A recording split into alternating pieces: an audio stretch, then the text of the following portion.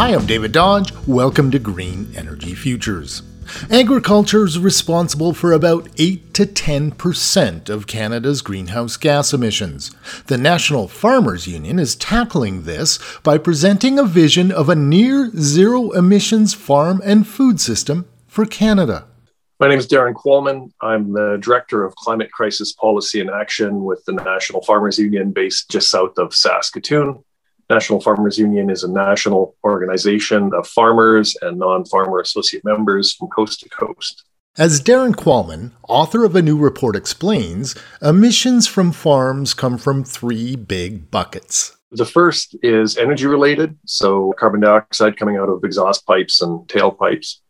And that's not as much as people would expect, maybe 10 to 20% of agricultural emissions.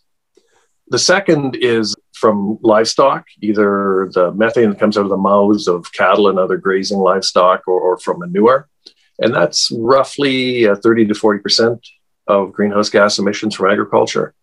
And the other one, and this is a really key one, is nitrous oxide, mostly from nitrogen fertilizer use. And the reason it's so important is, one, it's big, again, 30 to 40% of emissions, but also that's what's driving the top line upward. Qualman says greenhouse gas emissions are going up from agriculture, and it's because of the increasing use of fertilizers. It's only in that last 100 years that farming has really become a major source of greenhouse gas emissions. So there's a real direct correlation between the inputs going into one end of agriculture and the greenhouse gas emissions coming out the other end. So if you want a low emission system, you need to reduce inputs.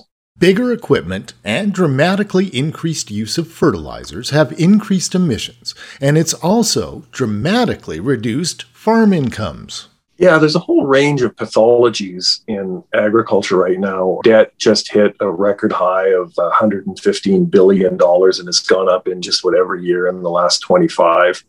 $115 billion is higher than the debts of a lot of nations on Earth. We're losing farmers at a very rapid rate. We've lost 2/3 of our young farmers just since 1991. And net income is just a chronic problem. Year after year, Canadian taxpayers have to transfer $2, $3, $4 billion a year into agriculture to keep things going. Qualman says the model needs to be transformed from one that increases the use of inputs, increases emissions, and reduces margins to farmers to a more sustainable model.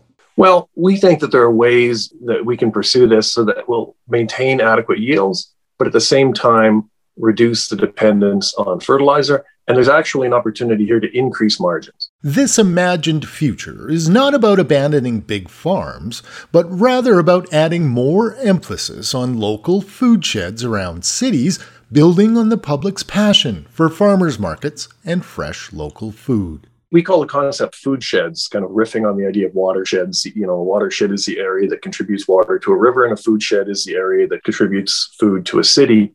And we point out that cities have been around for about 5,000 years. And for 99% of that time, they were supplied by the local food shed, by the area around the city. Qualman says local food doesn't solve everything, but that it should be part of a transformed food system that mimics biology, is biodiverse, is energized more by sunlight than fossil fuels, and one that reconnects people with local food sheds. Find links to a vision of a near-zero emission farm and food system for Canada, and learn more at greenenergyfutures.ca. For Green Energy Futures, I'm David Dodge.